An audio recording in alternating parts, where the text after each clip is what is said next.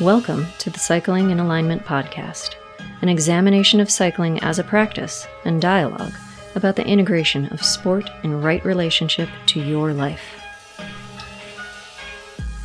Greetings, podcast listeners.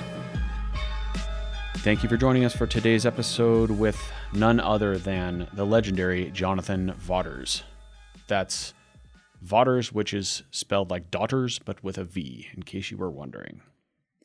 Today we get deep into the woods on some training methods, how we were both trained under the legendary Dutch coach Audrey van Diemen, JV's training methods with some of the riders on the EF team, and many of our early racing adventures, including the infamous hanging things out the window of my Honda Accord as a pseudo 17-year-old wind tunnel.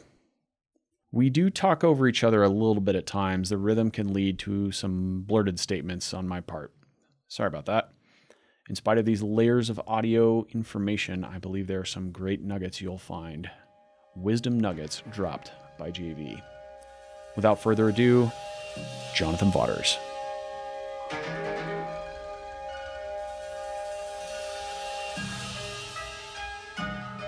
So, in my garage, I have a photo of you and I and Norm on the Time Trial Nationals podium. Right. But it's like the most awkward shot ever because you won and I got third, and Norm we made a Norm sandwich. And but you're like, the way that photographer caught you, it's an ad. I think Doug ran it for Colorado Cyclist, if I remember right. Yeah. Because you rode for Comptel, Colorado Cyclist back then. Right. But like the photo is super awkwardly posed because you're like halfway D like celebratory podium positioning. Right. So your wrist is kind of like half weirdly cocked. So you look like you're pointing at some random object. It's just really weird. Right. But anyway, I mean, you're winning nationals. So yeah. So I mean, who cares if I was exactly right random object? Yeah, I remember that TT well because I decided to be the guy who was like, the only way I'm going to win this is if I do ridiculous shit. So that was the year I had Nobilette weld me a 22 centimeter long stem, and I rode the Superman position in a road time trial with a 700C front disc. Damn, I didn't even know you did that. I almost died like multiple times. Yeah, I know, and that was hilly too. That wasn't a flat time trial. It was on a freeway. It was straight, but it was like rolling. Yeah, but I just was like, but then like the photographer car would go by, and I'd be like, like in the other lane. Yeah. Terrifying. Yeah. This is a perfect segue into our intro conversation about your early cycling mentors and the people that you idolized, or perhaps maybe didn't idolize, but. Yeah, I mean, I certainly had a couple of people who I idolized, but they certainly wouldn't have qualified as mentors. I mean, you remember that I thought Alexi Grewal was super cool, but like he would not be one that, I mean, I don't even think I ever spoke to him, much less did he try to mentor me. Right. I don't think he really tried to mentor anyone, really. That wasn't Alexi's style. No, that wasn't like his thing. But yeah, I mean, when I think back, the thing is in that era of bike racing, like now, all of your young riders that are coming up, they've had coaches, they've had mentors, they've had parents involved, they've had the multiple levels of they started in this club and then their parents hired them this coach and yada yada yada, and they have a lot of guidance. Like by the time they're 20 years old, they have 8 years of Training Peaks files, and they know exactly what their 20-minute power is and their 5-minute power and et cetera, et cetera. Which, there are good and bad points to that. I mean, but in our generation, we were completely self-taught. You didn't have parents. My parents didn't particularly think bike racing was like the best idea. They were happy to like drive me to the races, but they sort of did it halfway begrudgingly. Right. But they certainly weren't going to mentor me. I mean, occasionally motor pacing us to the Air Force road race when we were late. Right. Yeah. And kind of. That was a great deal. Colby's referring to, my mom was trying to motor pace us on a highway. My mom, okay, she's 85 years old now. So this isn't, this is 25 years ago. So she's like 60. So she's a 60-year-old woman in an Oldsmobile station wagon attempting a motor pace for the first time. And, of course she's nervous because we're driving in the shoulder, and she like sees a rabbit go across the street, who knows, right? And like hits the brakes, and I slam into the bumper and go onto the roof of the car. And I called my mom the B word. Yeah. was a Not my dark finest moment. moment. Yeah, just yelling at your 60-year-old mother driving a station wagon and calling her a... Sorry, Donna. Yeah, exactly. That was, but anyway, that goes back to my point that we had zero guidance. Like there was, I mean, really none. If you look at it like, I mean, there were people that would try to give you advice. I mean, Bart tried to give me advice, but was it actually good advice or just advice? Yeah, or was it just advice? Yeah, I feel like both you and I, in a way, you could almost say like we mentored each other, and we did that just by like reading everything that was possibly available on physiology back then. And then you'd say, well, I think we should try this. And I'd be like, well, that's dumb. Let's try this instead or whatever. But the point of it was, as actually by the time you and I were 21 years old or thereabouts, we were relative to our peers in terms of what we were doing. I mean, it might not have always been right, but in terms of our thought process and trying to go faster, it was like way more evolved than what anyone else was doing at that point in time. Like I said, there's a high degree of experimentality to it, but it was, we were actually sort of pushing in the direction that everything is nowadays. Not trying to say that, we were ahead of our time, but in a lot of ways, actually, we were ahead of our time. And some of those things were wrong, and and a lot of our theories. I remember, my favorite one being your big gear theory, but it's like, it's not about like, so there's the big gear theory, right? Big Bang theory. Colby was like, okay, well, my oxygen carrying capacity isn't actually that high, so I'm going to utilize the fact that I have more muscle mass, which this isn't actually dumb, right? So I'm just on climbs, I'm going to push like massively huge gears, and therefore there'll be less movement. And therefore, since there's less movement, I'll use less oxygen, and therefore I'll climb faster. Did I actually say all that? God damn, that was smart. Yeah. And this is when you're like 16, 17. This isn't even when you're in your 20. No, this is like 16 or 17 years old.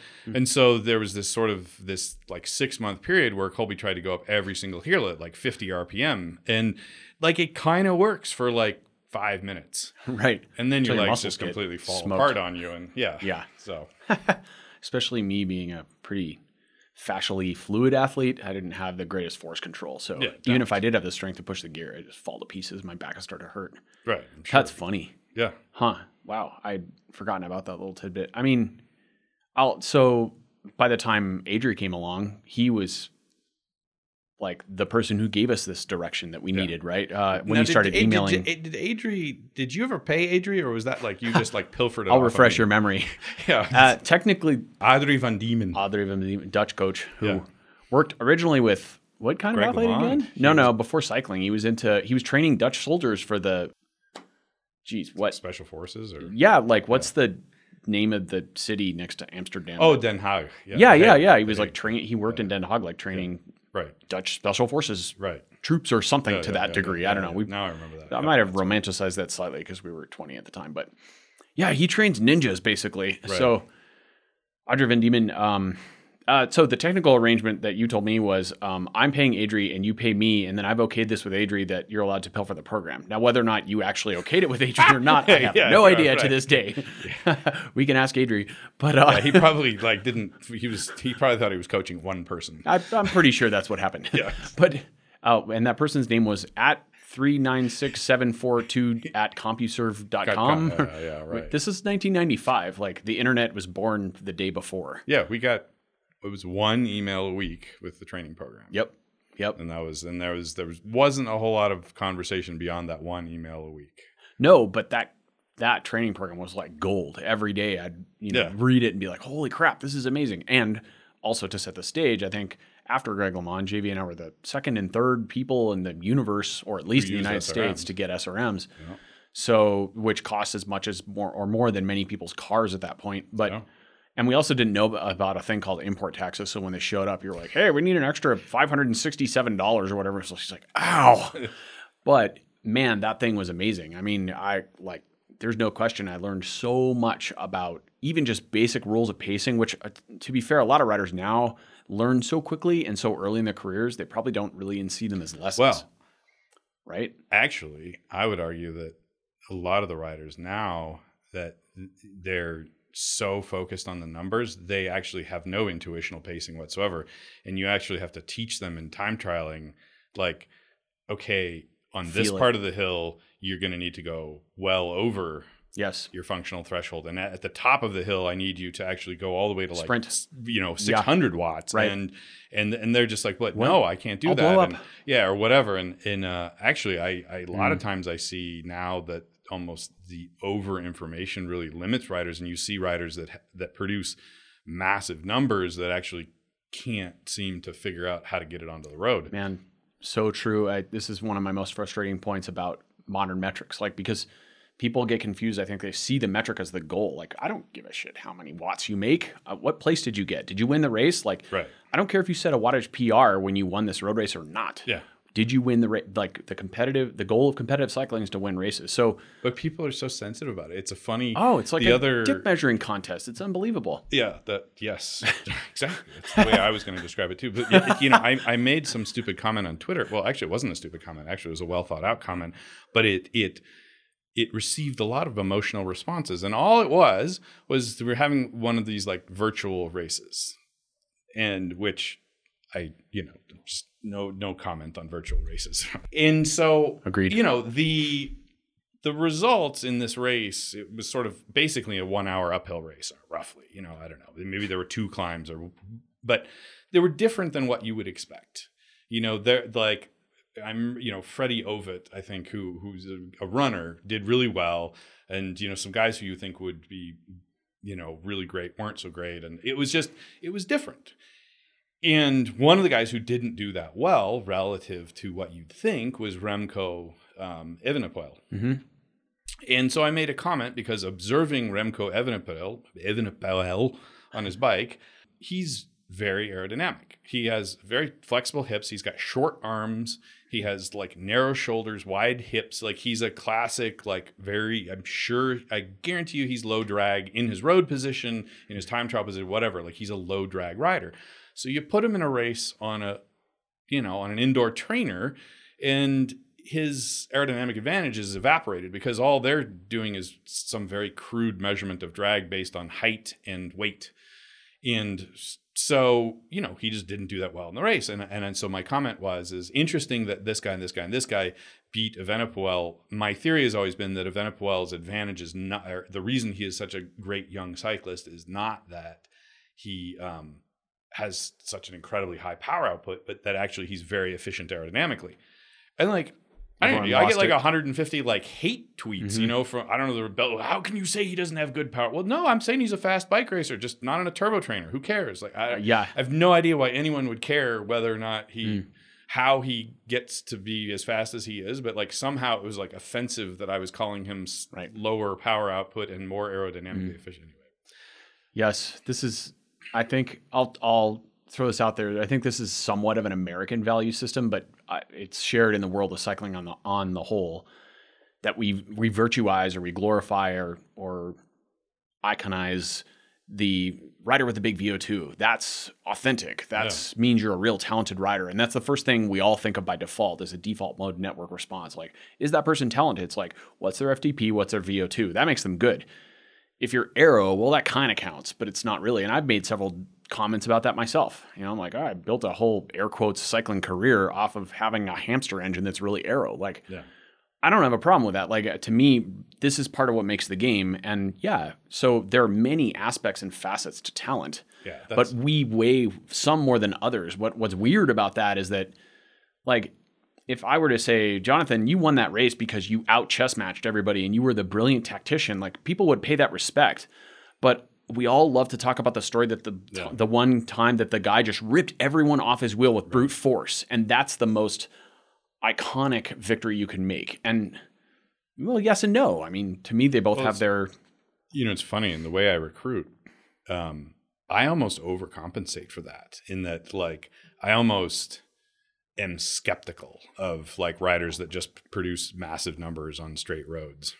And I almost just say, okay, but can they go around a corner or whatever, you know? And well, this takes us right to Phil. Perfect, like, textbook example of this problem. Yeah. So right? Phil Gaiman. But yeah. I mean, because I was a little bit that way. Like, I was kind of aerodynamic, but I had the big VO2 and it's funny in that I'm almost like slightly too skeptical of riders that are similar to myself, that I tend to be like, yeah, but I don't know. That's it.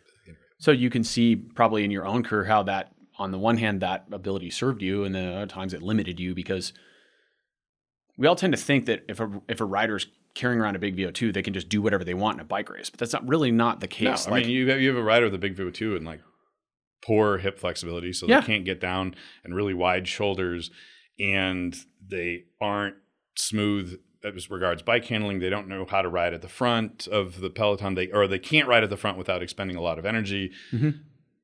I mean, so if they've got poor aerodynamics, poor bike handling ability, I mean, it really, in US racing, or I should say just racing worldwide that has big wide roads and small pelotons, you can get away with that. Yep. And then as soon as you go to Europe, guys like that, rate limiting factor. Yeah, they aren't able to succeed. And what's interesting, you see it over and over again, is guys like that, because they have the massive VO2 and they were successful either in North America or maybe like in the in the Asian tour or whatever it is. Then they go to Europe and the roads are small and like they no longer have the bike handling ability to stay at the front, or their aerodynamics aren't that good, and they have all these rate limiting factors that don't allow them to exploit this massive VO2. And what they do always is say, oh, it's because of doping. Like, oh, like everyone's doping. It's like, well, yeah, or maybe, but or maybe you can't go around a corner, right? Or maybe it's some of both. But but it's sort of like the default excuse. Yeah, right? I think Phil's the textbook of that, because he grew up in Florida and he was just like probably 5% stronger, a full 5% stronger than the next strongest guy in the whole state, who was like 10% stronger than everyone else. So Phil, and I coached Phil for years. In case people don't know, I like Phil. He's a great guy. I think what he's doing now is entertaining and he's having fun with it. So good for him. And I also like the way Phil presents himself on social media in various aspects. Anyway, off in the weeds. But like, he grew up in Florida so strong that he never had to learn. Well, first of all, they don't have corners in Florida. No offense, right, Floridians. But secondly, like, he never had to learn how to have any finesse. He never went to a peloton with 50 guys who were as strong as him and had to figure out, like, how do I beat these guys? He could always brute force everyone. And when you're the only guy in the ring with a massive roundhouse, and you go naked battle to death every time, eventually you're just going to whip out that roundhouse and kick everybody in the teeth. Yeah. Mixed analogy. But anyway, so like, Phil gets to Europe and there's 150 guys in the peloton who are plus or minus a tiny percentage of his raw ability. But they can go around corners faster, and they have narrower shoulders, and they have like more they can flexible move hips up in a peloton and bump elbows and and deal with bumpy roads. And interesting, and this isn't an American rider, but a guy who was fascinating, that it was a real head scratcher in figuring it out. And you realize, oh wow, it's sort of the same thing as he's European and he grew up doing Dutch races, is Thomas Dekker. Mm-hmm. Now, Thomas Dekker went from, he was so strong as a junior and so strong as a U23 that all he ever did, he even in crosswind races at like the Olympias tour, he could sit last wheel in the peloton and wait for a hill or a crosswind and just rip past everyone up the side and go to the front. And then he goes into the pro ranks, and within, a year or two of in the pro ranks, he's doping. So like, he can still just sit at the back, right, and just rip up the side of the peloton and beat everyone, right? And so then he serves as doping suspension. The guy has incredible numbers, like really, really, really great, numbers.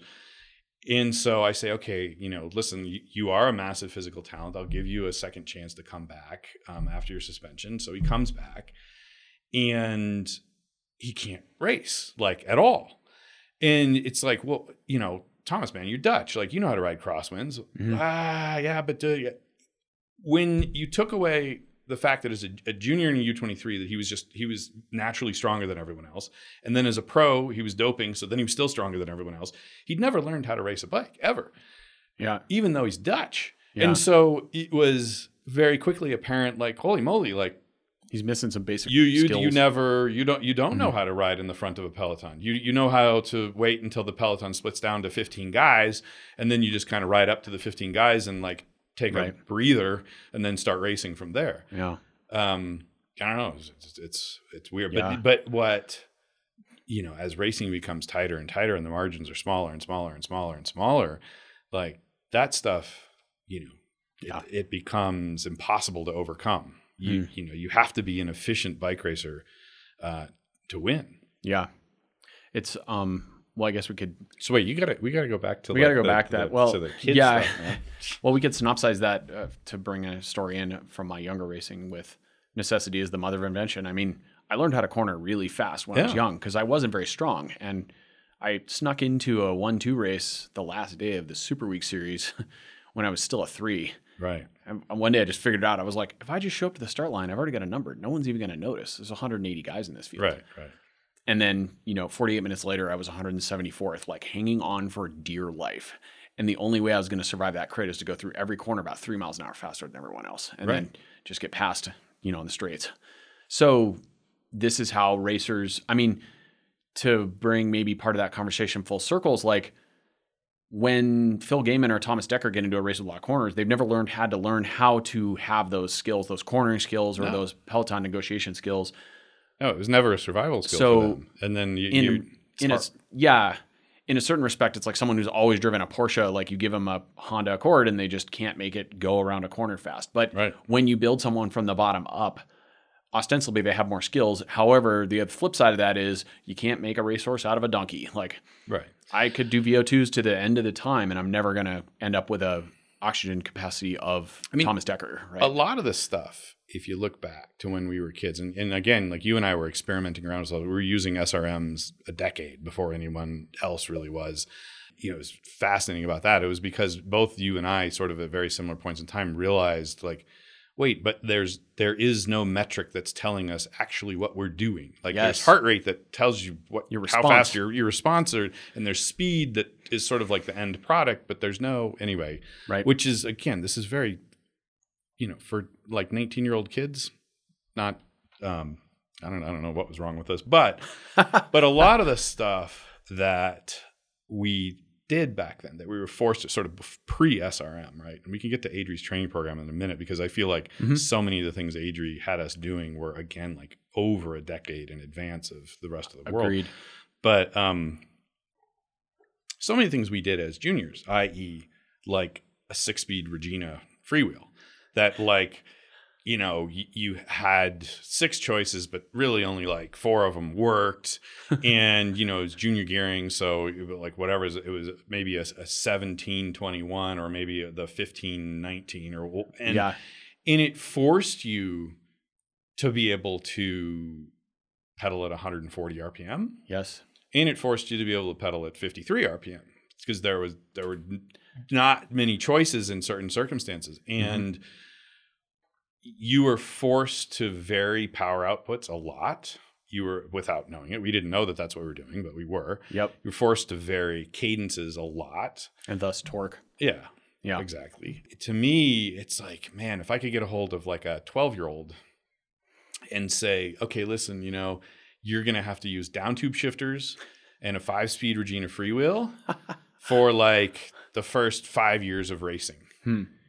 That would be like the best foundation you could ever, because then the kid would, he'd have to go around the corners faster than everyone else because he'd never be in the right gear coming out of the corner. That's true.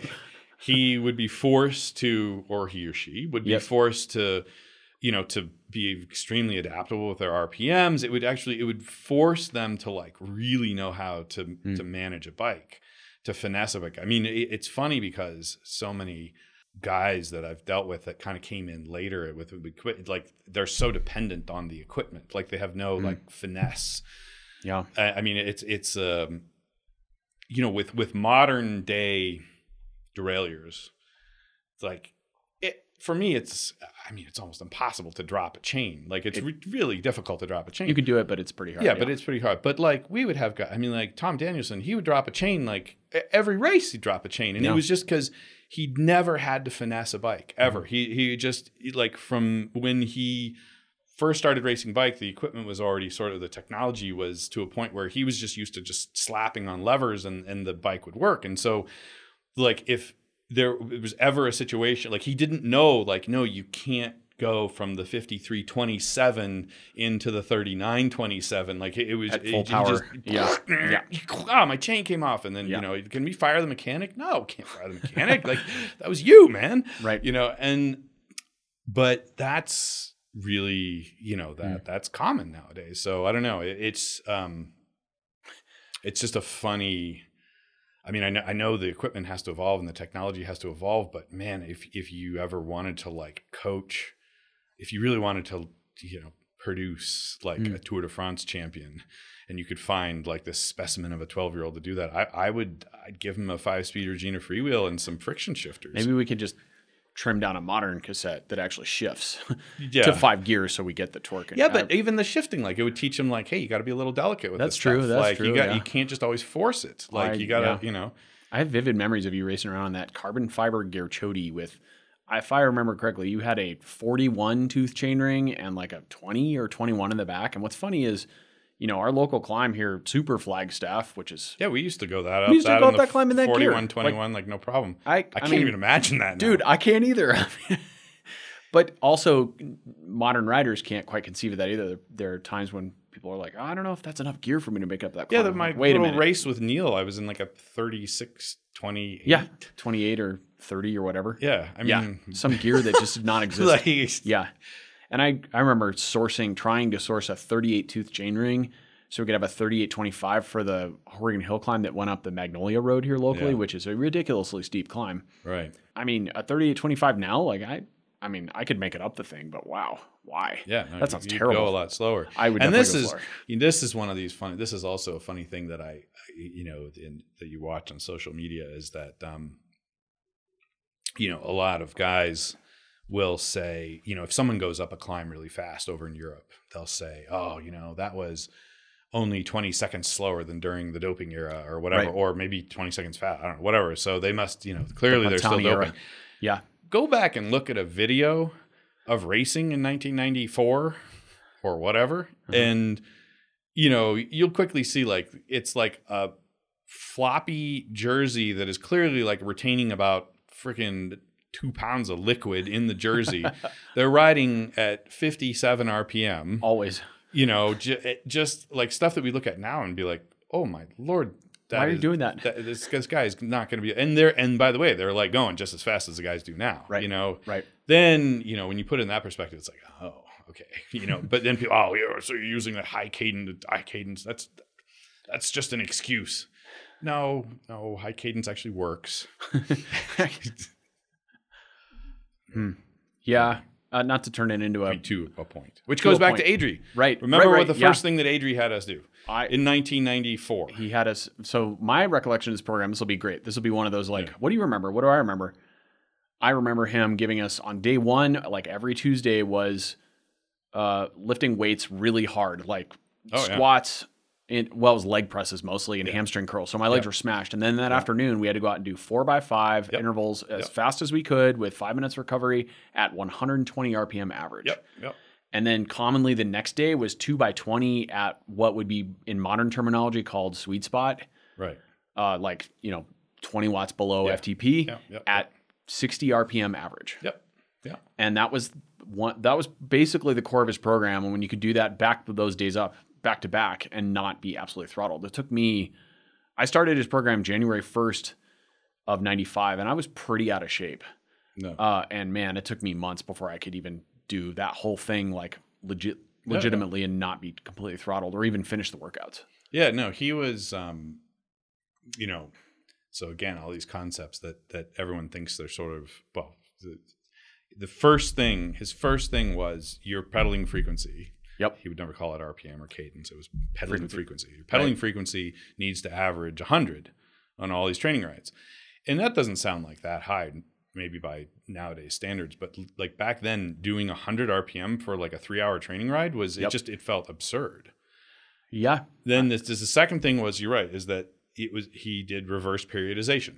Mm-hmm. Reverse periodization in that starting in November, he said, okay, the first thing we're going to do is increase your VO2 max and your ability to produce maximum torque. So or actually 3 things. We're going to increase your ability to be efficient at high RPM. We're going to increase your your VO2 max, and we're going to increase your ability to produce maximum torque. So weightlifting, high RPM riding, 5-minute intervals. Yep. And as you would well remember, nobody was doing 5-minute intervals in November in that era. No. Like that was seen as absolutely insane. People were like, You'll burn out. yeah, I'm going to go hike Sanitas, dude. Yeah, which is what I was doing the previous years till that point, because I was afraid of burning out. You were told that if you what's that saying? Like December champion equals January floppiness, or June. Whatever, Yeah, I don't know. Something. So, right. And to be fair, like not to mislead anyone, but yeah, if you do 5-minute VO2s all year round, it's not you'll probably be fried. But it's interesting if I look at, how we do things now, there's a lot of reverse periodization. There's a lot of, how do you develop maximum torque? There's, Audrey was talking about with regards to weightlifting is that, we need to create an environment where the concentric and eccentric motion of your muscles is collapsing the vascular system inside of your muscles. That's going to teach your body to be able to like grab that oxygen out of collapsed vascular while the fibers system. are contracted. Exactly. Right. Yeah. Well, which is what the Moxie measures, right? Yeah. Same concept. It's how low does your O2 saturation go under maximum efforts when your muscles are completely contracted. So this is stuff that is much more common nowadays, and was the whole background of Michele Ferrari telling Lance Armstrong you need to pedal at a higher pedaling frequency to reduce, when he was racing, it was to reduce the maximum contractile force, so therefore the oxygen delivery could be better. Right.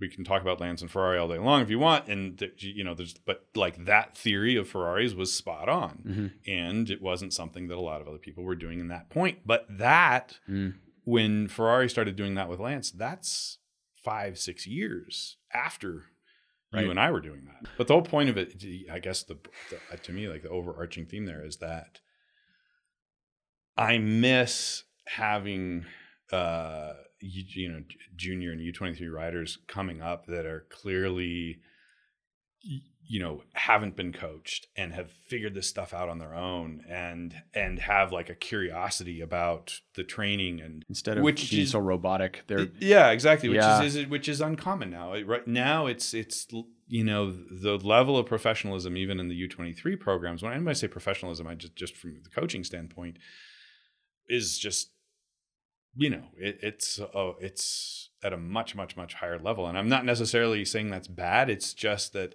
I think what we're going to see in the next generation or this generation of pros is that, guys they're going to be at the top of their career at 22 years old. And, they may be able to maintain that until they're 30 or whatever it is. But but the whole, he's a 21-year-old and he's winning all these big races, so that by the time he's 28, he's going to be killing everyone.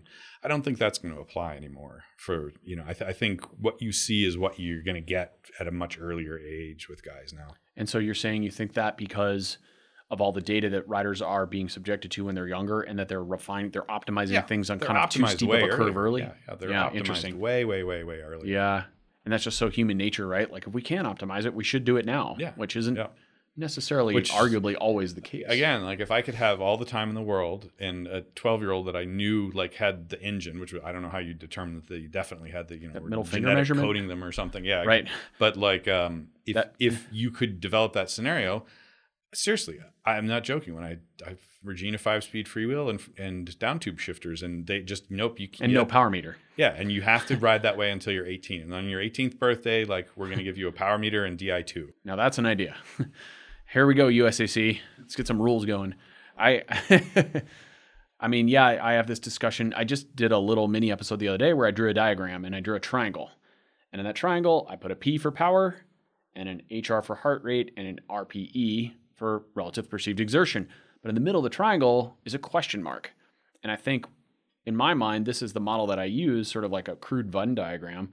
Like all these metrics that we're using to go around and around in circles on this triangle are really asking the question. We all do the same thing as athletes, or we should be doing the same thing as athletes.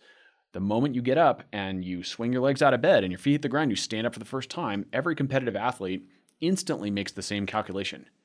How hosed am I from yesterday's training? Am I smashed? Am I fresh? How is my nervous system responding? How sore are my legs? How sore are my muscles? Because Which, those metrics are... if you have, you know, an Oura ring and a Whoop, and you have training data from the day before, and you have recent hematology, and like you're going to second guess your feeling. Well, or maybe it'll be confirmed. If you're doing it backwards, yes. Yeah. I think that's what we're both saying, is that what's missing is some riders don't know that those numbers are there for one purpose only, which is to refine their instinct into themselves. Right. For me, the purpose of sport is alignment with knowledge of self and intent. Right. That's what we're doing. So in order to know yourself, we're just using power and Oura rings to figure out what's going on. That's the point of these metrics, people. It's not to replace what's happening. It's not a proxy for human experience.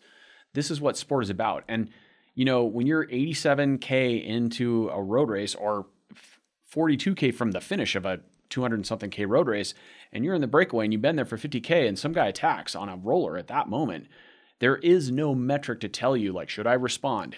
No. There's no heart rate number. There's no power number. There's no, like, wattage prime number that can or should try to tell you whether or not you respond. At that moment, it is straight guttural instinct. Someone just stabbed you in the jugular. How are you going to respond? That's a bike race. Yeah.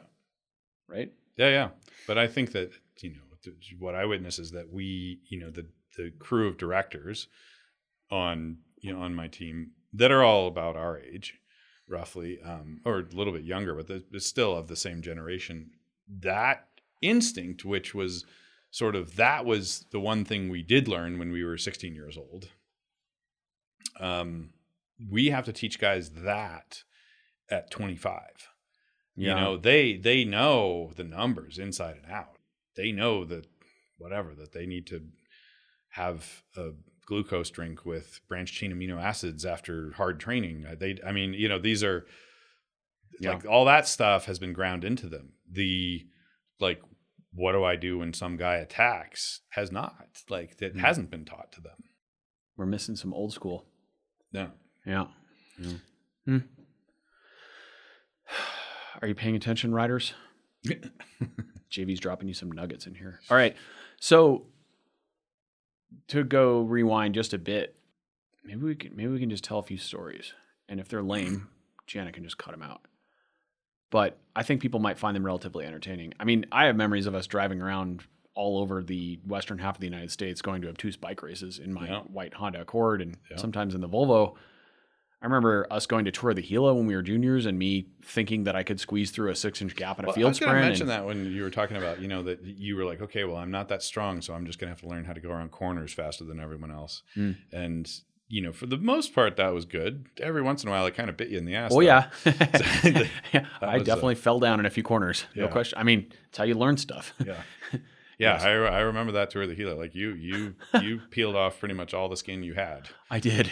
And then I was like, I feel fine. I'll be good in the next day road race. And no, not so much. Yeah. But then that turned out to be the road race of death and destruction anyway. Yeah. So that was the first year, I believe, they had a juniors race. And they basically gave... It was a Gila Monster. It was the Gila Monster for like 16-year-old kids. Like you got fourth. With my 41-21. Yeah. You got fourth walking to the line of the last climb. Yeah. Like the field... I think that 41-21 just didn't pull it off anymore. Anyway, there were some lumps for the race promoters back then too, I think. But good adventures. And we did the 89er stage race. Remember that one? Yeah. This is in Norman, Oklahoma, middle of nowhere. Yeah. But I remember it as the classic crosswindy, like time trial crosswind criterion. Mm-hmm. Road race went around this giant lake and way out in the middle of these cornfields and stuff. Yeah. That was good vintage racing, man. And then there were all these stage races I tell people about now that they don't know existed. There was Mammoth stage race. There used to be so many beautiful 5-day stage races in the U.S. Like, I'm sorry, road racing, I hate to say it out loud, man, but it is such a brontosaurus at this point. It's like going extinct. Yeah. We have it's true. We had Mammoth. We had Casper. What was the one in Bisbee? Volta de Bisbee. Oh, okay. Right? And then there was the Tour of the Future, which was like the kids' version. Yeah. Right. I mean, Volta de Bisbee, this is like where I cut my teeth in racing and like really had to battle my own demons and shadow and be like, do I want to do this? Because I remember going really, really hard in the first year I went there in that road race and looking up and seeing like 160 riders in front of me on the climb. And that'll cracked me. I don't know. But it was, the thing of it was that back then there were no U23s. No. So US racing was one. It was more robust in the number of races that you could do.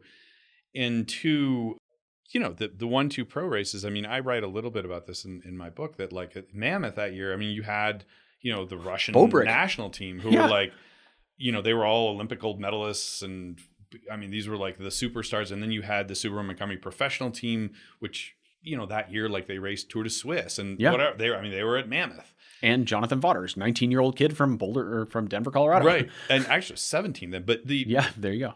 We could sign up to these because they were 1-2 pro races. And as long as you were a category 2 or above, even as a junior, you could sign up and get in and race them, and race so far over your head that like the lessons learned were hard and fast. And you know, again, the juniors you see coming up now, they don't have those opportunities. Like their training is 10 times as optimized as ours was, but like their first experience with like real racing is, you know, when they go to the U23 house and, you know, with the national team in Europe. Like that's the first time that they get, you know, clobbered over the head. Now, somehow the U.S., you know, produced the junior world champion, so it can't be all bad what's going on nowadays. But it's just an interesting, I think, as a broader section, you know, we just had a more sink or swim type development. I think that's a good way to describe it. Yeah. And there were a lot more races for us to do. There really were. And they were driving distance races, and they were races that, you know, I mean, Colby and I would drive and like either like find a hotel or sleep in the car or beside the car or on top of the car and, you know, and then do the race. And it was, you know, our pre-race meal was a breakfast burrito and our post-race meal was a regular burrito or Pizza Hut or Pizza Hut. Right. Yeah, exactly. And so that, you know, that sort of, let's borrow mom's car or your car, whatever it was, and like drive all over the nation and stay in ratty hotels or sleep in the back of a Honda and, you know, compete with guys that were ostensibly professionals. You know, that's a bummer that that's not an experience that probably any juniors really get to have anymore. Yeah. It helps you appreciate things, I suppose. Yeah, in a way, because you have to earn it. But I won't go so far as to say that I was literally sprinting for my rent check like Matt Koshara was at times. Right. I think there was. It wasn't just Matt Koshara. It was a lot of the guys we were racing with. Agreed. They were sprinting for their rent checks. Yes. Yeah. Yes. That was that was a lot. I mean, basically the whole of Team Shackley was racing for their rent checks. Yes. I mean, except for me, and I raced for that team for 4 years. But yeah. Interesting. So you've coached a lot of riders over the years. Some of them that come to mind. Some of them worked and some of them didn't. Well, sort of like the 5-speed Regina Freewheel. Yeah, exactly. I don't think sometimes it works. I don't think any 5-speed Regina Freewheels ever really worked. Yeah, you're right. Never mind the bad analogy. Yeah. Yes, we used to have to only have 5 gears in the back. For those of you who are wondering, that's not an exaggeration. It's a joke. Not an embellishment. Let's see. You coached Ian McGregor. Yeah. You coached Timmy for a while, right? Yeah. With those guys, I was more like a consultant. You know? But I mean, they're both super smart kids. So, right. You know, they were figuring stuff out on their own pretty fast. Dan Bowman. Yeah. Blake Caldwell, right? For a while. Did you coach Blake? Yeah, for a little while. Yeah. Some of you following the right era of the sport, you'll know who these people were for sure. Yeah, and then there was a long time where like I kind of didn't coach anyone because it was too much of a conflict of interest, you know, and it's still, and so then you know, because I was hiring and firing people, right? Like it's pretty hard to fire somebody you're coaching. Yeah, but then, you know, sort of in the very lean years of Cannondale. Like 2015, 16, 17, I started coaching guys again because I was like, okay, like how do I make, like this team is as bare bones as it's going to get in the World Tour. Like how do I actually be as impactful as I can be, you know, given my specific strength set? And so I was like, oh, well, okay, I can coach guys. And I, you know, and that was, you know, I coached Dylan Van Barlo, which that went great. And Tom Jelta Slagter, and, you know, that went great. And Joe Dombrowski, there were times that went great and times that didn't go so great. Lawson Craddock, that didn't go great. I mean, Lawson's still on the team and have all the respect in the world for him. But like, you know, sometimes it's just like I was being overly experimental with him because my idea with Lawson is this guy can get top 5 in a Grand Tour. And I was overestimating his ability, but I was like training him like Chris Froome trains, and it was just killing the poor guy. It was too much. Yeah, it was way too much. But so some of those guys worked out, and some of the. I'm most proud actually of with Langeveld, Sebastian Langeveld, and Dylan Van Baarle, because they both, been I guess Dylan wasn't quite podium at Tour of Flanders. I almost said he was 4th, and then Langeveld was 3rd in Paris-Roubaix. Yeah. And, those are races that clearly I've never even done those races, but like those guys, they totally entrusted me with their coaching to, because those were their objective races for the entire year. And every single time since I've worked with them, we absolutely nailed those objectives as far as their form went. Pierre Rolland, Coach Pierre Rolland, and again, Pierre has never been quite as good as he was, in 2012, and it's a long time ago. He was just, I don't know, a younger rider, fresher, but he did have a bit of a renaissance, in 2017, where he won a Stade des Giro and won Route du Sud, and was really competitive in the mountain stages in the Giro, and then was super helpful to Rigo getting 2nd in the Tour that year. And I was really proud of that, coaching Pierre that year as well. That was so big picture. What have you learned as a coach? I'll say it right alongside you. Like, I've had some coaching experiments or clients that I've experimented with, because really, I think anyone who tells you coaching is not experimental is kind of lying a little bit.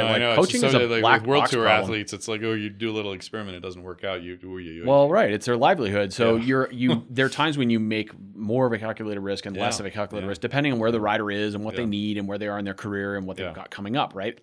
Things are going relatively well and they've had an established pattern and they want to bring you on. You learn that pattern and maybe you stick pretty well within that, but you push them in little bits.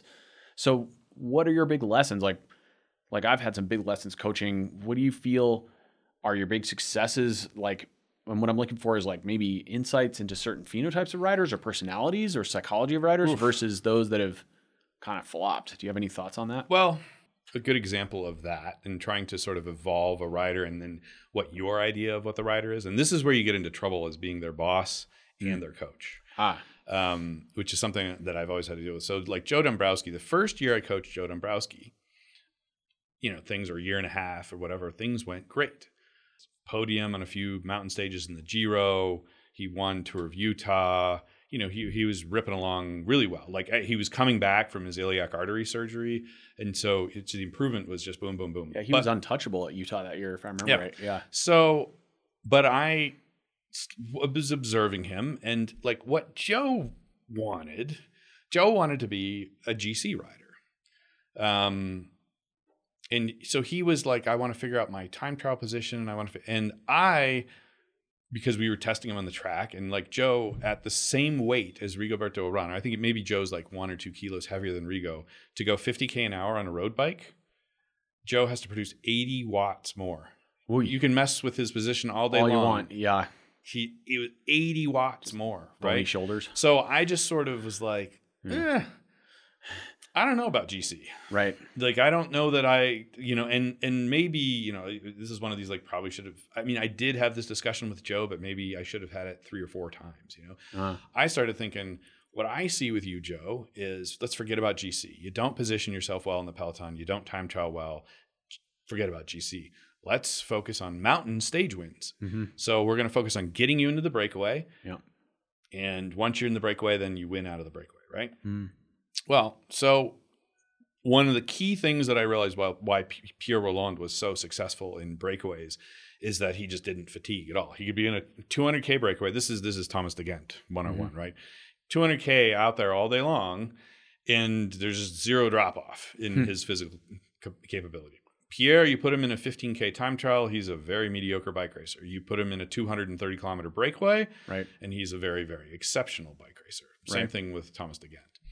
So this is my mindset was like, okay, this is where Joe's going. Mountain stages, you got to slow the speed down because he's not that aerodynamic, but mountain stages, long breakaways, he's going to win. So at that point in time, I was also talking a lot to Inigo San Millán. Mm-hmm. And, Inigo's super into his, high zone 2 training, which for Right. those of you who know Inigo, I mean, this theory makes a ton of sense. It's essentially like you need to be doing a huge volume of training in like what Inigo would say is right at the threshold of where you switch over from slow twitch muscle fiber utilization to starting to recruit fast twitch fiber utilization. So it's like fat max, Which also coordinates with substrate utilization, right? So maximizing fat. Yep, exactly. To spare So the it's glycogen. fat max. It's like, so there's a point, like if you ever do a VO2 max test where they show your expired gases and all that, they'll show you a point at which, you know, you're burning more and more and more fat as the intensity gets higher. And then all of a sudden your fat starts dropping off as your burning of sugars increases exponentially. Right. And so that point, the maximum fat, which, you know, in a typical rider, this is 15% below your 20-minute FTP, roughly. Mm-hmm. I mean, somewhere around there, maybe 20%. Anyway, so I thought with Joe, well, what do you do in these long, 4-hour breakaways? You're at this like fat max a lot. Yeah. You're sitting there for hours. And whoever uses the least glycogen and the least sugar during these long breakaways, whoever uses the least amount of that and the most amount of fat, whoever touches their fast twitch fibers the least in the 4 hours leading up to the point where the breakaway splits apart and who wins the race, that guy's going to win. And so I'm like, okay, Joe, we're going to do a ton of Inigo San Milan, Style. which with Joe is like 320 watts, right? Yeah, So Joe's just kind of sitting, and we're doing like these big, and Joe got incredibly efficient. And we sent him to Paris-Nice the first part of the year, and hit a crosswind 10K into the race, and he couldn't, whoosh, goodbye. Right. He was incredibly fatigued. He had no snap. He was cooked. He was very efficient. He would have been great at doing these Lachlan Morton 17-hour records or Everesting. He would have won Yeah. Race Across America easy. But Paris-Nice, not so good. Missing too much snap. So, okay, let me ask you a question then. Do you think it's when you were doing the Fat Max training, were you actually also manipulating the substrates that he was taking in before the rides? Were you encouraging him to eat 4 eggs and bacon and stuff? Yeah, we were doing some dietary manipulation. So do you think that his carbohydrate metabolism and his carbohydrate processing enzymes were too shut down? Yep. Yeah. No, that's exactly, and that's what happens. As you get them better, this is, as you get guys better and better and better and better at burning fat, they get worse and worse and worse and worse at burning carbohydrates. So when you see guys getting super, super, super lean, that usually they're getting worse and worse at burning carbohydrate. This is where, and this is something that just really pisses me off about the modern WADA code. Sorry, I'm just going on a little bit of tangent, is that, under the World Anti-Doping Association code, the utilization of cortisone is totally legal out of competition, right? Right. And of course, you can also get a TUE for it in competition. Well, you want to short circuit, that whole balance right there. So you're teaching your body to use fat better and better and better, but because you're doing that, you can't get to your turbocharger very easily, the carbohydrate. Yeah. Yeah, throw some cortisone in the mix, and it'll just pop up the glycogenesis really easily, and you can use the carbohydrate just fine now. So you can train for 5 weeks straight, just focusing on zone 2, make yourself super efficient, keep using cortisone, and then pop into the race, and you haven't lost your turbo button. Exactly, and it's super unfortunate that that a drug that should be for therapeutic use, i.e., knee injuries, etc., or asthma, or if you get stung in the eye by a bee, for example, or a wasp. And listen, back then when I got stung in the eye, I was like, oh my god, this is ridiculous. I can't take cortisone, because at that point in time, you could take cortisone, but you could only get a TUE if it was a knee injury, not for an allergic reaction. It was stupid, right? But now, where they've just opened it up, it's because then it's not to say it's the perfect hack, but it's if this is the big, the why I really respect what the MPCC is doing. I don't know if you're familiar, the Mouvement pour le cyclisme crédit, which is Roger Leger, my old boss. Mm-hmm. MPCC does a lot of things, but the meat of what the MPCC does is that they take cortisol blood tests of the riders. So your natural cortisol, if your cortisol is incredibly suppressed, it means you're taking exogenous cortisone, and basically the NPCC, then since they have no oversight, this is a voluntary club that you sign up for. They just say if a rider's cortisol is suppressed below a certain point, for health reasons, you shouldn't start the race. Right. Well, of course, there's a little more implied in all of that, but Right. It's like the old hematocrit 50 limit. Yeah, it's exactly. Yeah. But the thing is actually it's very effective, and like why that wouldn't be, when I see a team or a rider drop out of the NPCC, I'm always really disappointed in that because, you're kind of like, come on, man, let's move this forward in a positive direction. But anyway, just so you know, that's the because having experience, I got Joe to be incredibly efficient, and had we just jammed a bunch of cortisone into him, that probably wouldn't have been a problem. I would have fixed it, but end of the day, it took months to sort of unwind that issue and get him back to normal. And it was an experiment that was well intentioned, trying to get him to win stages as opposed to finish, 18th overall. Yeah. And, it backfired. You push the right levers, you just maybe pushed them a little too hard. Right? Yeah, exactly. So that's right. This is what I think is so fascinating about cycling in particular, because there's so many nuances to success in the sport, right? And no matter how many, and also at the same time, in some ways, cycling is the most science-dominated sport right now, because we can measure everything so much with all our power meters and all our dorky gadgets. So on the one hand, we have all the science, but it's also one of the hardest sports to quantify. I mean, put someone in a marathon, it's hard to quantify that too. It happens in the real world, but there are so many less variables predicting the outcome of a marathon race or even a swimming race than there are a cycling race, especially on mass starts. Variables. Right. And there's infinite, you have to be good at sprinting for 10 seconds. And that's one of the many variables. Like Dombrowski, the guy's the most efficient zone 2 engine in the world, but he gets popped in the first 10 minutes of Paris-Nice because he can't make 600 watts, in a crosswind. Well, the funny thing is about that is that, so using that same, because I was super into Inigo that year, and I still really respect his whole ideas of that. I was using those same training approaches to our classics, i.e. Dylan and Sebastian, who their two goals were Flanders and Roubaix, right? Or 7-hour races. Yep. So in those guys, because they're big muscly dudes that have a lot of fast twitch fiber, inherently, for them it worked like a charm. So all of a sudden it was they were and you couldn't see it coming with both of them. It was they would do E3 Harelbeke, which is a week before Flanders, but it's a 4.5-hour race, not a 6.5-hour race. Right. And they'd be good at E3 Harelbeke. They'd finish 8th or 12th or whatever. But you get them into Flanders and you could just see all of a sudden the last 20K, they were right there. Right. And then they don't have the, the same kind of massive motor that, I don't know, whatever, Matthew Van Der Poel has or whatever. But they were able to be there in that, then the waning, 20, 30 minutes of Flanders and Roubaix, because we had developed this ability so efficiently. But since these guys are, they're both Dutch, they grew up sprinting out of corners over and over and crossings, whatever else. Whereas Joe, when you sort of took away that, you overtrained the zone 2 stuff and you undertrained the 20-second snaps, he can't stay in the crosswind. Right. With these guys, it made the crosswinds early in the race a little more annoying. But it didn't really, they were I used to be able to come out of corners a little bit better than I do now, but whatever. Doesn't matter. I get passed by one or two guys. Yeah. In the end, it doesn't matter. But I'm so much stronger in the last 20K. So, that was totally worth it. So the big picture then is that this is a beautiful takeaway of as coaches, we have to apply very carefully the training paradigm to the phenotype of the rider and the characteristics of the rider. Yeah. In this case, only physically, of course, psychologically as well. But to make sure that we're getting the desired result out of the rider, right? I mean, I remember Phil Gaiman complaining one point because he's okay, you've given me 192 sprints in 4 days of training or something ridiculous, which I had. And then, that year he went on to beat Mancebo at Redlands, and we all know what the finishing circuit of Redlands looks like. I'm sure every single listener knows what that looks like. He said sarcastically.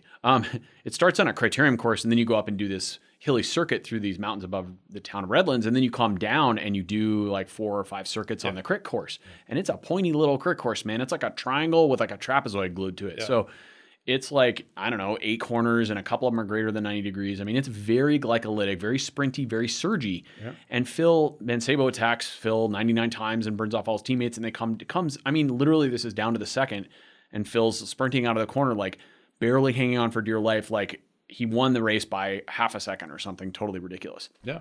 And this is, I mean, Phil's nature. Phil is, for the purposes of our discussion philosophically, he's very much like Joe Dombrowski, like very steady state, very VO2 dependent. Right.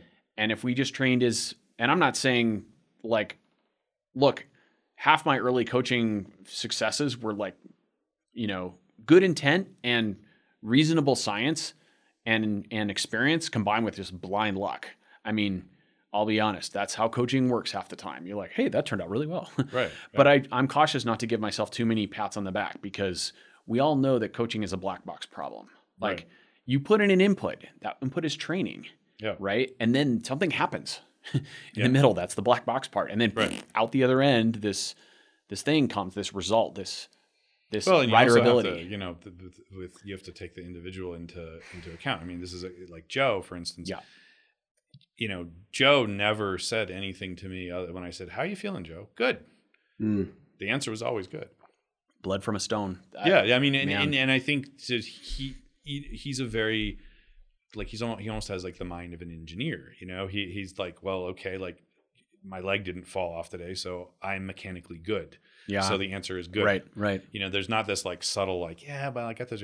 Whereas like Sebas Langeveld, Yeah. you know, highly intelligent and very intuitive, you know, Dutch racer who grew up in the Dutch racing, you know, that intuitive style of racing that they have there. Sebas kind of lets me know like everything about like, well, you know, my wife and we got in a fight and my kid has a cold and, Yeah. you know, and he'll just make the call. Like if he doesn't think the training's right, you know, he's an older rider. He's not afraid of me as his boss. Like, he's sort of at the end of his career. So he's just like, listen, I want to win Roubaix. And I know the only way I'm going to ever win Roubaix is by being real crafty about it and, you know, whatever else. So he's like, I'm going to trust you. But he's like, but if I think it's wrong one day, I'm going to tell you to go get lost. Right. And, you know, like with Joe and Lawson, they never did. They did exactly what I told them to the T and never said anything about their personal lives. Never, you know, and so yeah, I mean, and I crushed both of them. Right. So we can break riders down based on their kind of phenotype of compliance with training, right? There are those that could be turned like rebels, like, yeah, you give them a training program and they might just crazy Ivan it and do whatever they want. Right. Then there are those who are a little more compliant, like they're looking to be told what to do. Right. I think there are certain athletes who want accountability. They're almost, you could argue, looking for a parental model in coaching, like do this. Right. And then when they write you comments, you get things like, were these efforts okay? Right. And my response, it took me a long time to figure this out. Like, your efforts are fine. I didn't even look at the numbers and they're fine. I don't like, I'm not your dad. Right. This is up to you. Right. And it took me a long time to kind of get my head wrapped around the fact that there are riders who want that compliance, and what you do with that once you figure that out is a whole other psychological discussion. I mean, let's be real. Like, if you're coaching people and you think you're not a psychologist, sorry. Yeah, no, your You biggest are. job is being a psychologist. Right. Yeah. And then there are riders who will kind of do their own thing and have accountability or authority to, like you're describing with Sebas, like Right. on the day, if he's supposed to go out and do some ridiculous hard ride and he knows that he didn't sleep well because his kid had a cold and kept him up all night, or his whatever happened, Yeah. his smoke alarms went off or something, then he knows he's smart enough to go, I'm going to make the call on this. I'm going to own it. I'm just going to ride easy and I'll write GV a comment later tonight. And Right. then we can discuss whether I'm going to do it tomorrow or whatever. So I think that's something to be aware of in terms of how you relate to your riders and what kind of relationship you have there. I mean, I'm sure, do you think that there are times when you coached Lawson and Joe Dombrowski that, look, there's got to be an inherent conflict of interest there? Because if I'm Joe and you give me some big hard ride and I go out and I make it only halfway through and I'm just completely shattered, right? I'm either And so I'm your smacked. boss, and I'm the guy. Well, that's who's what I'm choosing getting your to. company. Yeah. So you're the guy who's responsible for rehiring my contract, but also choosing whether or not I'm going to start the Yep. Giro or the Tour Right. this year. Yep. Yep. Like, I can tell you right now, if I'm Yeah, your you're not gonna basic human complain. psychology, Yeah, you're not I'm gonna- like, dude, everything's perfect. Yeah. I smashed that ride today. Right. I'll figure out how I'm going to upload the power file later. So this is why I've kind of come to the conclusion that the riders that I'm willing to take on my team, because I shouldn't really be coaching guys on other teams. The riders I'm willing to take on my team that I coach, I almost sort of have to pre-vet them in that, like, they have to be really hard characters. They have to be smart. They have to be very self-confident. They have to be curious about the training and not they cannot be just someone wanting to be told what to do.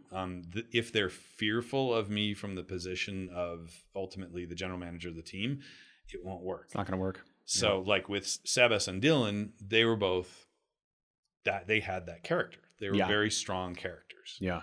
And so it worked really well because they did not fear me. They pushed back on me when it needed to be pushed back. They weren't worried about the race selection for this or that or the other thing. They weren't worried about their contract. I mean, I'm sure, every year it would get a little awkward at certain points in the year when their contracts would come up. And I'm talking to their agent sort of behind their back but ultimately it didn't affect the training. But I think that's the exception. Like that's probably 10% of the riders I have. 90% of the riders I have can't operate like that with their boss. And so I can't coach them, even though like I look at a lot of their training programs on Training Peaks because, I spend a good part of every day just going through like, riders on my team. And as I go through the files, I just, I'm like, oh God, why are you doing, I could see all these mistakes and I can make comments here and there, but ultimately like I'm sort of a distant consultant. And if I make those comments too strongly, it'll freak out the rider and they'll totally change everything they've been doing with their coach just to like make me happy. And like, that's no good. Right. So I basically have to kind of just, observe, bite my tongue and observe. Yeah. Interesting.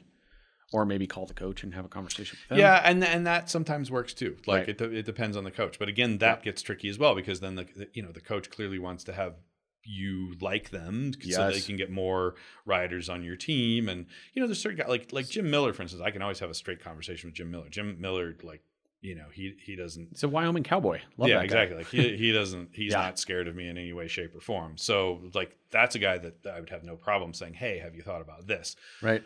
My passion, I love coaching guys. Managing a team can be at moments great, and at moments I wouldn't say that it's more of a job than a passion in a way, but like coaching guys is a real passion. And so of course I want to do more of it, but I have to edit my desires. When we described our training program that Adrian Van Diemen gave us earlier, that program, I would say you outlined the basic elements. We had some very high cadence pedaling. We had some VO2 early, kind of reverse periodization elements. We had a lot of force work in the gym. And then later on the bike. And then on the bike as well, bringing it together on the bike with the high torque, low cadence efforts. So I would say that program covered a lot of bases and that influenced my thinking in a lot of ways. That and honestly, Greg LeMond's book early in my career was like, that was such a bread and butter chicken soup type of program. It was like, okay, this is a good baseline. Well, I mean, the way Adri, the way I love it, it's amazing how many people do not think of just the basic, like how do you produce power? What is power? Right. So power on a bicycle, it is torque multiplied by angular velocity. Correct. Okay, so angular velocity just meaning RPM, like how fast your pedal's going around and how hard you're pushing on the pedal. Pedaling frequency. That is pedaling frequency times torque. Yep. Or torque times pedaling frequency. Either way. Doesn't matter. And so when people say, I want to increase my power, and I said, okay, well, there's two ways you can do that. Well, what do you mean there's two ways you can do that? Well, you can increase the amount of torque you're putting into the pedal, or you can increase the angular velocity. Yeah. And so if you look at Adri's program, all he was saying is in the early parts of the program, before you get into the sort of closer to the season where you're refining things, the early parts of the program is let's do high RPM stuff to increase the speed at which you can move the pedal. Mm-hmm. And then let's do weightlifting to increase the amount of torque you can put onto the pedal. You're just reducing those two components and focusing on them. And it's so basic when you see it, right? Yeah. No, okay, so I got to tell my Eddie Merckx story again. Janice heard this one a few times. Supposedly there was a school child in Belgium, many years ago, and Eddie Merckx went to the elementary school to hand out his Eddie Merckx posters and baseball cards. He gave a speech and the kid said, Mr. Merckx, I want to win my local time trial. How do I do it? Do I push a big gear slowly or a little gear quickly? And of course, Eddie Merckx responded, you push a big gear quickly. Right. So that's exactly what you're talking about is torque, how hard you push on the pedal, which is force, which when you put it in a circle is torque. Yep. And how quickly you make force, which when you put in a circle is cadence or angular velocity. Yeah. What drives me nuts about 99% of all modern head units, and for some reason this is such an antiquated, weird artifact of coaching. What do we track in on most of our head units, we track power and we track cadence. Why do we do this? Most riders don't even know what torque is. Right. Now, when I worked at SRM in 2015, I lobbied hard. That was when the PC8 head unit was coming out. I was like, "Oh, you need to have a torque widget on this head unit. I will prescribe you if I have riders who are using this head unit and they can see torque. Yeah. Why would we prescribe a workout and tell someone I want you to do this many watts and this much cadence? Now, granted, of course, the torque is a result of that equation, but the point is conceptually, if a rider understands what cadence is, they should understand what torque is. Right. And many riders I know are like, "What's torque? I don't even know what that is." It's like, Right. this is a component of how you're making power. Like, this is a very basic fundamental concept. So that always bothered me a bit. The only other head unit that ever had torque displayed on it was the older Cyclops one that we used in like 2013. Had it for a while and then it fizzled out. But well, that, frustrating.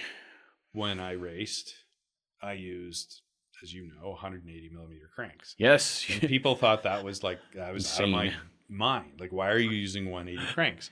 And the reason is this, is that, you got to tell the Johan story on this too. as a human being, I am unable to produce very much torque. Like, when I go to the gym, I can do squats and leg press and everything until the cows come home. And my muscular ability to push hard on a pedal is very limited. I'm just not You're not a fast twitch. I'm not a strong guy. I've got little tiny hips with little tiny glutes and little tiny legs. So with 180s, it wasn't like it's funny, in that era, everyone's like, "Oh, 180s, yeah, but you have to be strong to push 180s. Like, you have to be a big, strong man to push 180s." But the reason is no, this is an attempt by me to compensate for a natural weakness that I have. By using 180s, I am increasing my angular velocity because I'm making the circle bigger. Yes. So I'm increasing the amount of movement that I have. And the foot speed. But I could handle movement. You could handle the foot speed and the range of motion. Yeah, exactly. I had I had great hip flexibility. I had good ankle flexibility, so I could deal with the larger circle. Yep. And your hips were relatively stable on the bike. Yeah, and I had a large oxygen delivery system. Like, that was never a rate limiting factor for me. So by increasing the amount of movement, there was no real downside to it. I mean, the one downside you could say is that my knees were coming up further into my chest, so I couldn't be as aerodynamic. But that aside, there was really no downside for me to using a longer crank. Like, sure, I was maybe being less efficient, strictly speaking, but I was trading off that oxygen carrying efficiency for a little more torque, which was a major rate limiting factor. And you could afford it. You could afford the O2. Yeah. Yeah. Because you had a high VO2. So, and I mean, explaining that to Johan Bernil in you show up to training camp and he's like, "Hey, what is this? Hey, why do you have the long cranks on the bike? Hey." And so then, and I try to explain that to him, and it's like, I might as well have been speaking Eskimo. Right. I mean, it's like, he just looked at me and he's turned to the mechanic and said, "Change his cranks." Yep. That was it. Just done. Done. No discussion. 180s to 175s.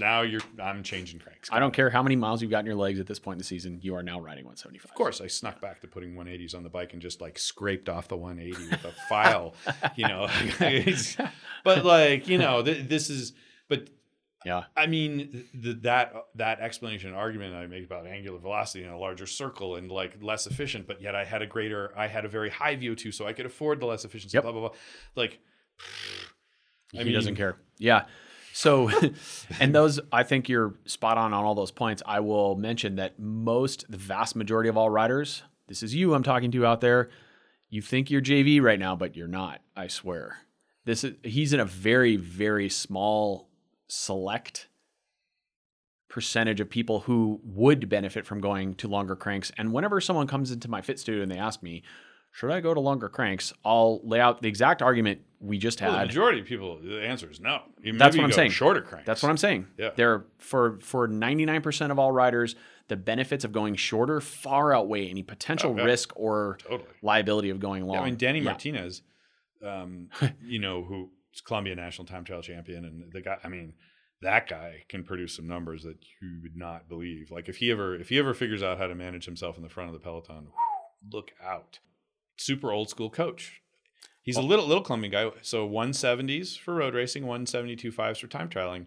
And I was just like, What? why? Why? Why are you doing this? Oh, well, you have to push a bigger gear in a time trial. Yeah. I'm like, yeah, but you're not pushing any more torque. Like, okay, it's a bigger gear, but you're going 55K an hour, man. You're at like 105 RPM when you're time trialing. Like, you don't need longer cranks. Like, again, like, I mean, we eventually just basically that was a moment where I'm like, I'm your boss. You're putting on 170s. Right. Whatever. You Johan'd him. Yeah, I did. I Johan'd him. But there was logic behind it. Damn it. You actually understood the argument.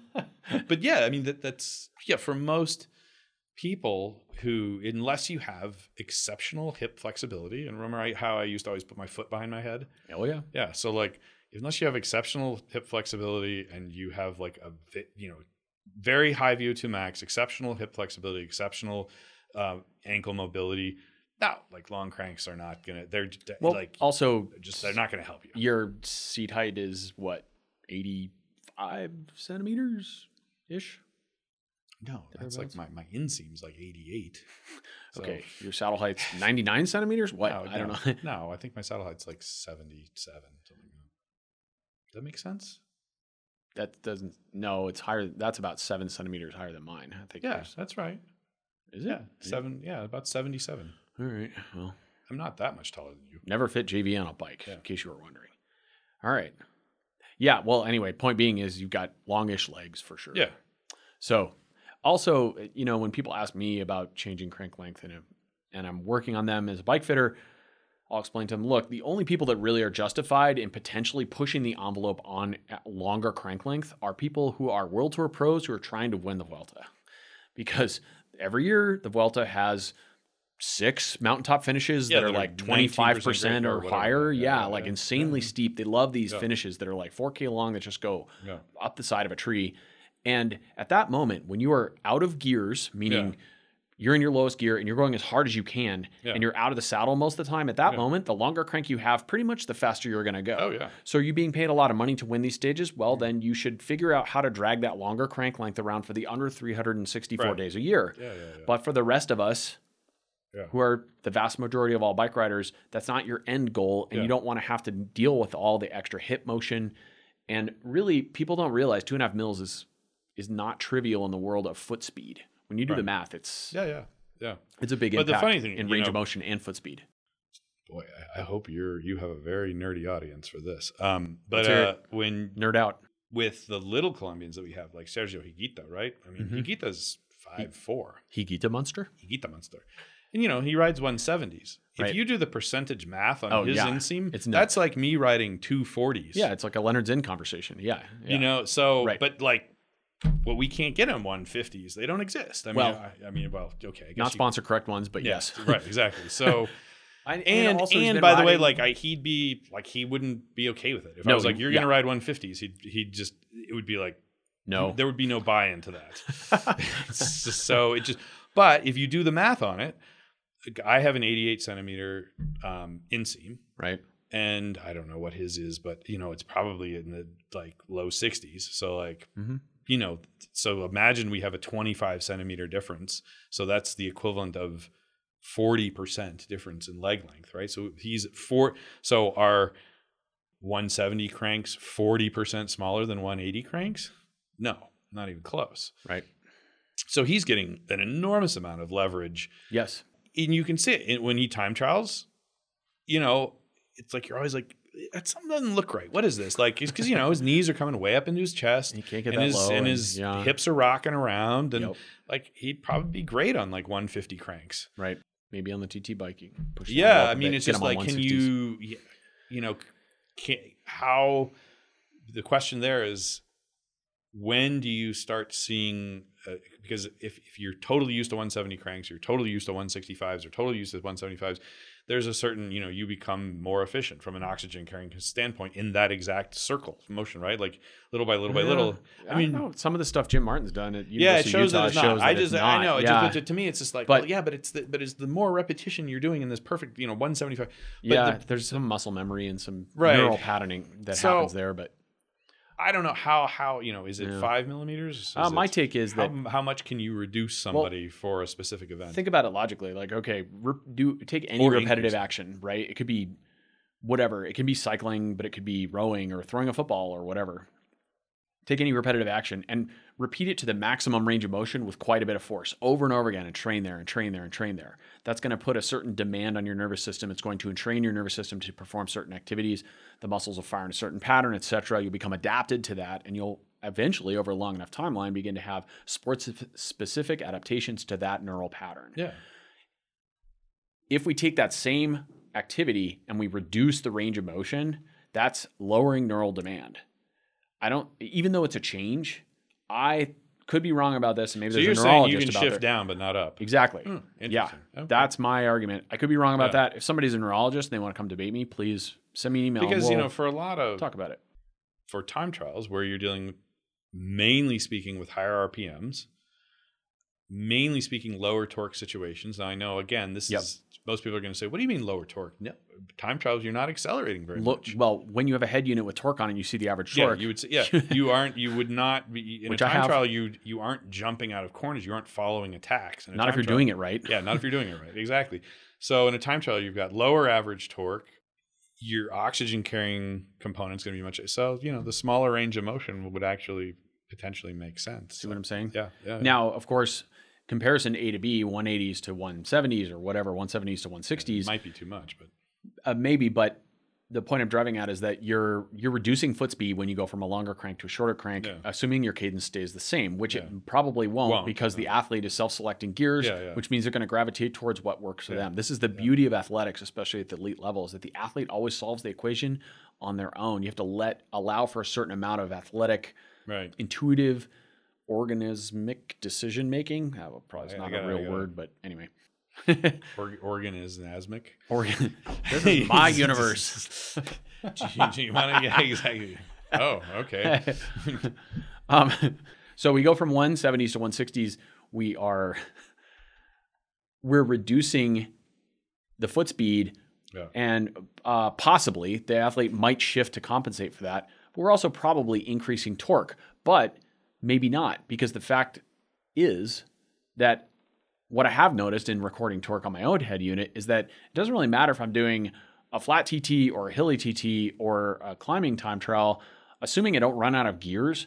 My kind of torque threshold is my torque threshold. I can make a certain number of Newton meters, right? No, and I shift to compensate for that. That's part of solving the equation. So my assumption was just simply that because the arc of the pedal stroke with the smaller crank, the arc is different, that somehow you might not have that oxygen carrying efficiency might be lower, maybe. I could be wrong about that. I don't think anyone's ever really looked at it. Truly studied that to the degree. Because, the problem is anytime you do you said, well, okay, then let's just do a study with that. Let's have an athlete come into the laboratory and pedal at 300 watts using 170s and pedal at 300 watts using 160s. The problem is like, well, okay, which one does he do first? Because whichever one he does first. Which one's he adapted to? Yeah. Right. I mean, they're so even just that, the laboratory, he was sweating more for the second run than the first run because he was slightly fatigued. Well, we can reverse the order. But I mean, someone go left brain that to death. Yeah. It's funny when you're talking about sort of almost reverse engineering, like just that the athlete will self-select and then you adapt the science around that. One of the funny things, from every Grand Tour that Rigo's done, but I mean, the one he's most known for in 2017, where he was second in the Tour de France, is, Rigo just eats bananas. Right. Like when he races, he eats a lot of bananas. I mean, it's freakish. Yeah, like at least a banana an hour. I will, in my opinion, it's nature's perfect exercise. So he just chucks down bananas, right? Yeah. And so I'm talking to our nutritionist, Nigel, like, geez, man, like Rigo, he eats a lot of bananas. That's kind of like, I mean, that's what like Joe Dombrowski always used to say. Rigo is like the easiest GC rider in the world to have on a team. He's like, basically, what do you want from the car? Bananas. Well, he's like, he doesn't ask. He's like, he just wants his teammates to be cool and chill and like not high stress. And then you give him bananas. And he's like, and that's it. It's like, okay, if the bus is low stress and you give me bananas, everything's good. Everything's good. Yeah. Like that's it. There's never any drama with that guy. And so about halfway through the tour, I'm like, geez, like, have we really looked at Rigo's nutrition? Like he just wants, like, he just eats bananas. Like, you've got all these like advanced, like super mixes and encapsulated whatever encapsulated carbohydrates that like Right. go straight from your stomach into your pituitary gland and produce rocket fuel and whatever, right? And Rigo just is like, no, I'll have banana. Right. And he's second place in the tour on like bananas. And so I'm like, Nigel, gosh, like, isn't this something that we should be looking at? And he's like, oh, we have. And, Rigo just does not change. And then Nigel just said, listen, he said, sometimes in nutrition, we find out that what the athletes are doing, that's actually, we reverse engineer and figure out, well, that's what they should have been doing, as opposed to like, this is what you should be doing and now start doing it because we figured out in the laboratory, this is what you should be doing. He's like with Rigo, he's like, my guess is, he's like, no one will really ever know. But my guess is that probably if we spent 5 years like studying Rigo's organism or whatever, his orgasmism, like that we would find out that like actually bananas were the perfect fuel for him. Right. And that like messing with that was only going to make him go slower. Yep. I think that's sound. Also, it falls right in line with my preachings. I've been on my soapbox earlier about how bananas really are the perfect food and we should eat more real food on the bike. I mean, yeah. Well, this is, like, I remember when I did Philly. Now, well, to this day, like my blood glucose is a little funky, right? You're an endurance athlete. It's pretty common. With long races, I would bonk really easily. I mean, you remember, like, I didn't particularly like long rides or long races. I remember you starting long road races with one protein shake. Totally. In your exactly down tube bottle. Or like at Philly, which is, a 7-hour race. Yeah.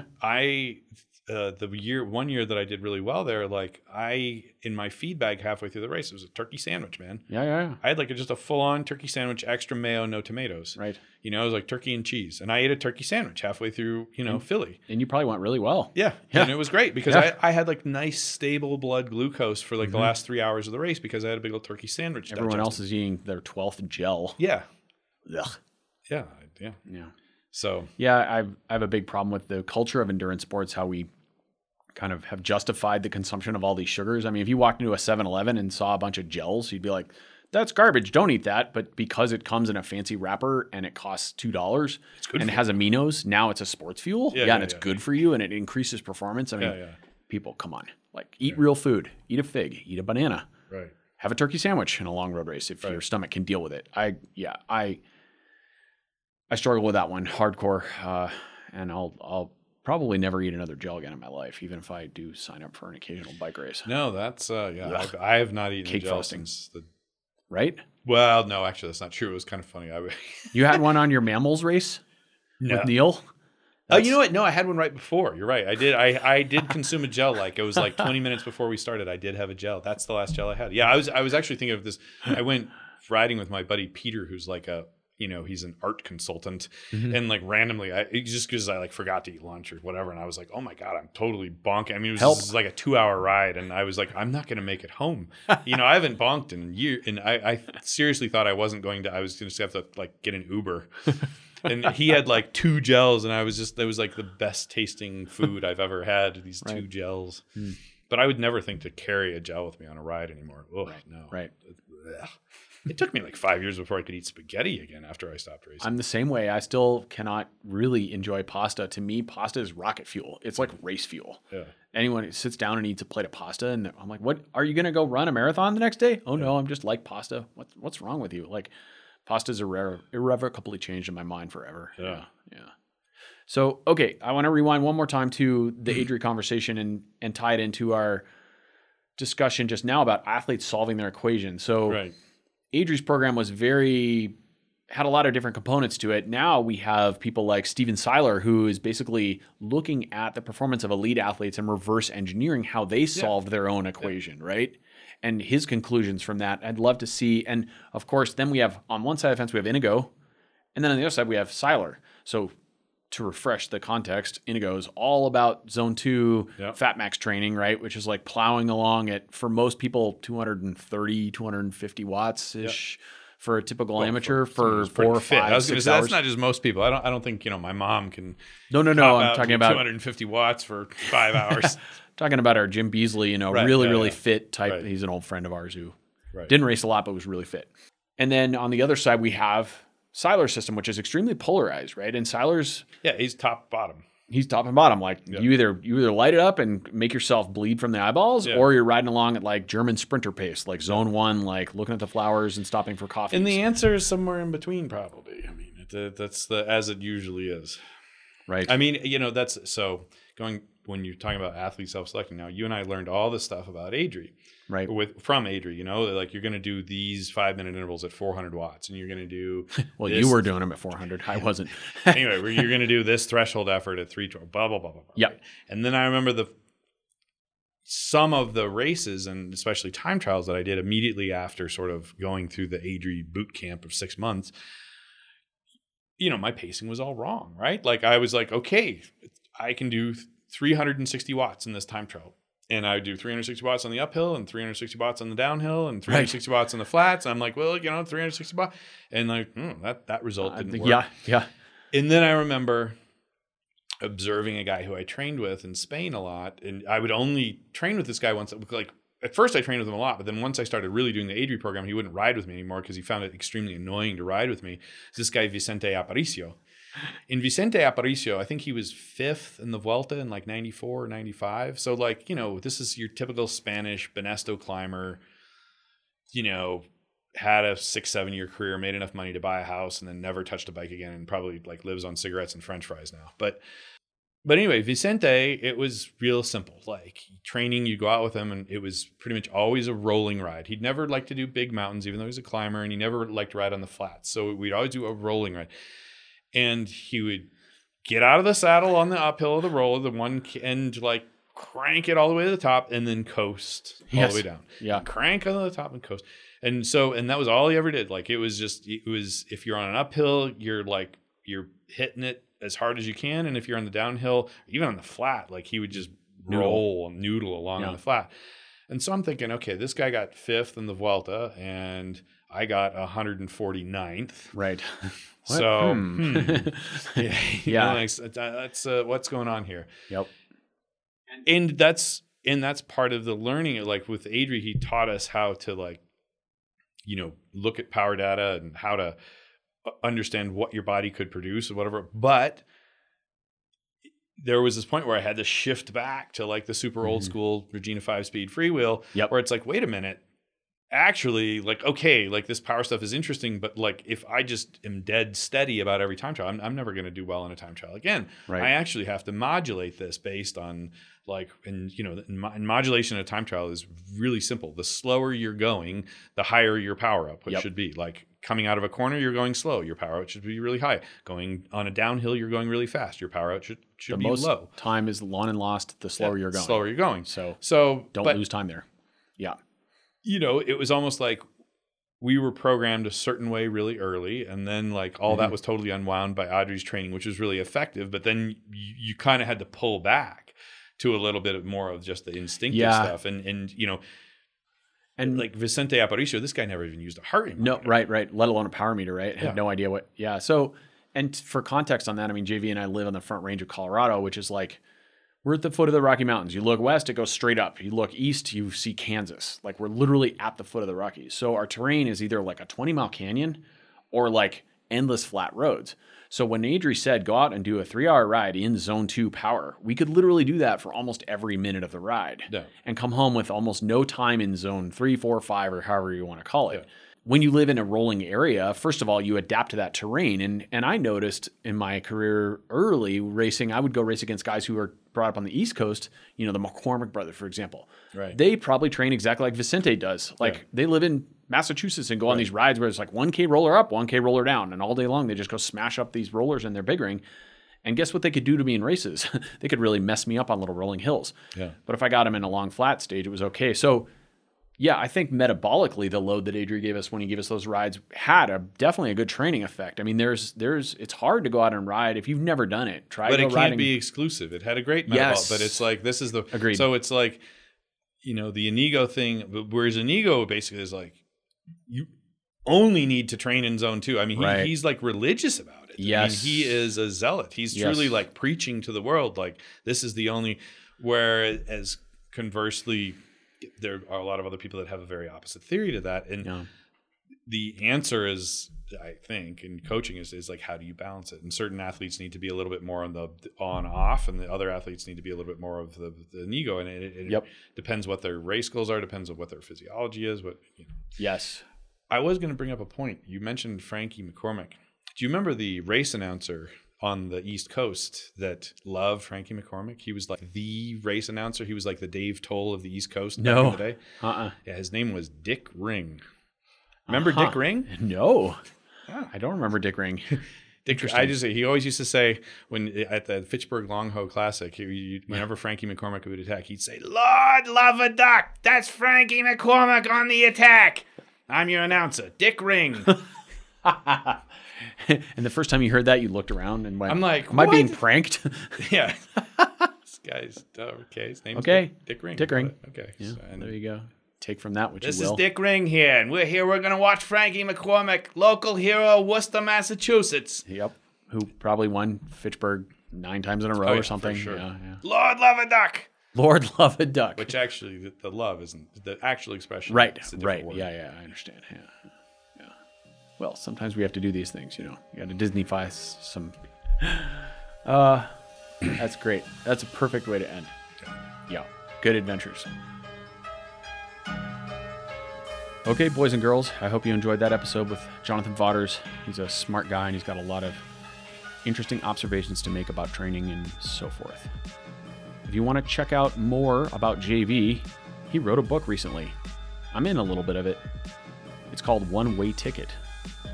9 Lives on 2 Wheels, a memoir. I might have got part of the title out of order on that, but we're going to put a link in the show notes for that. So make your keyboard mudras and check it out. We're also going to put a link in there to what appears to be Audrey's website. That's Audrey Van Diemen, the coach that JV and I spoke about many times in our episode. And it's in Dutch, so I'm pretty sure that's the right website, but I'll let you go forth and explore. If you want to check out any of my goodies on the social medias, check out my Instagram account. That's Cycling in Alignment on Instagram. You can also look at me on my website. That's colbypierce.com. It doesn't get any simpler than that. It's just my name with a .com afterwards. Does that mean I've been commercialized? I'll stop now. Have a good day. Thanks for listening.